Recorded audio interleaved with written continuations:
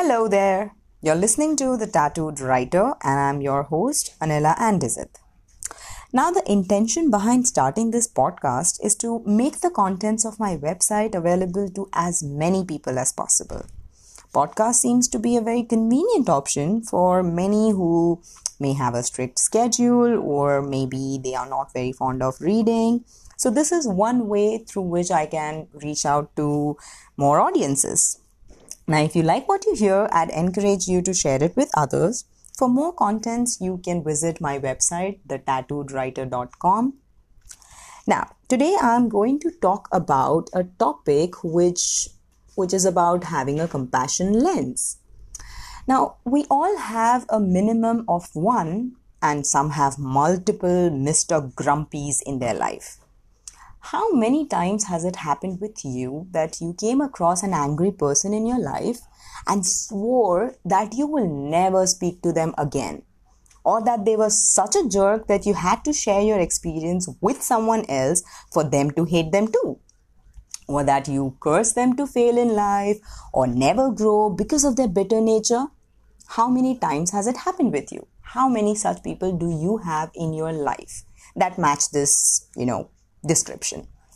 Now, can you pause for a minute and think that perhaps there are psychological and social factors that gave him a waspish tongue? Would it be better if we were able to see what a person has endured in their life that shaped them the way they are? If you are against this idea and think that it will just make you more vulnerable to others, then you, my friend, have another thing coming. You are sailing in the same boat of fear as many, and the only way to break this chain is to show compassion towards one another.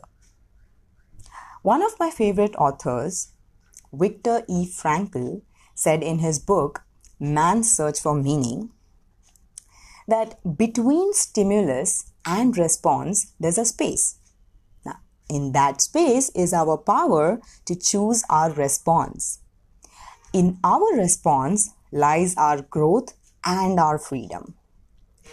Now, this space for many is almost inexistent. That results in them reacting to bitterness in the same language as Mr. Grumpy here in the picture that you would see if you visit my website.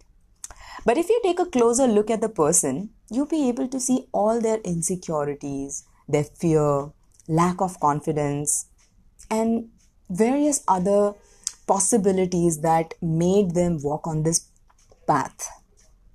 One has to be resilient as well as persistent to try and show compassion towards someone who not only shows anger but also tends to push away anyone who tries to comfort them.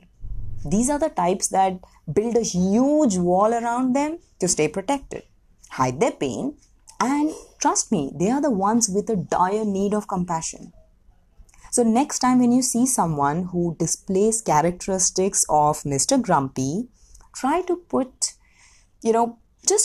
to stay calm, put on your compassion gears, and see if there's any way you can help them heal. Remember, Buddha once said, if you light a lamp for someone else, it will also brighten your path. And with this podcast has come to an end.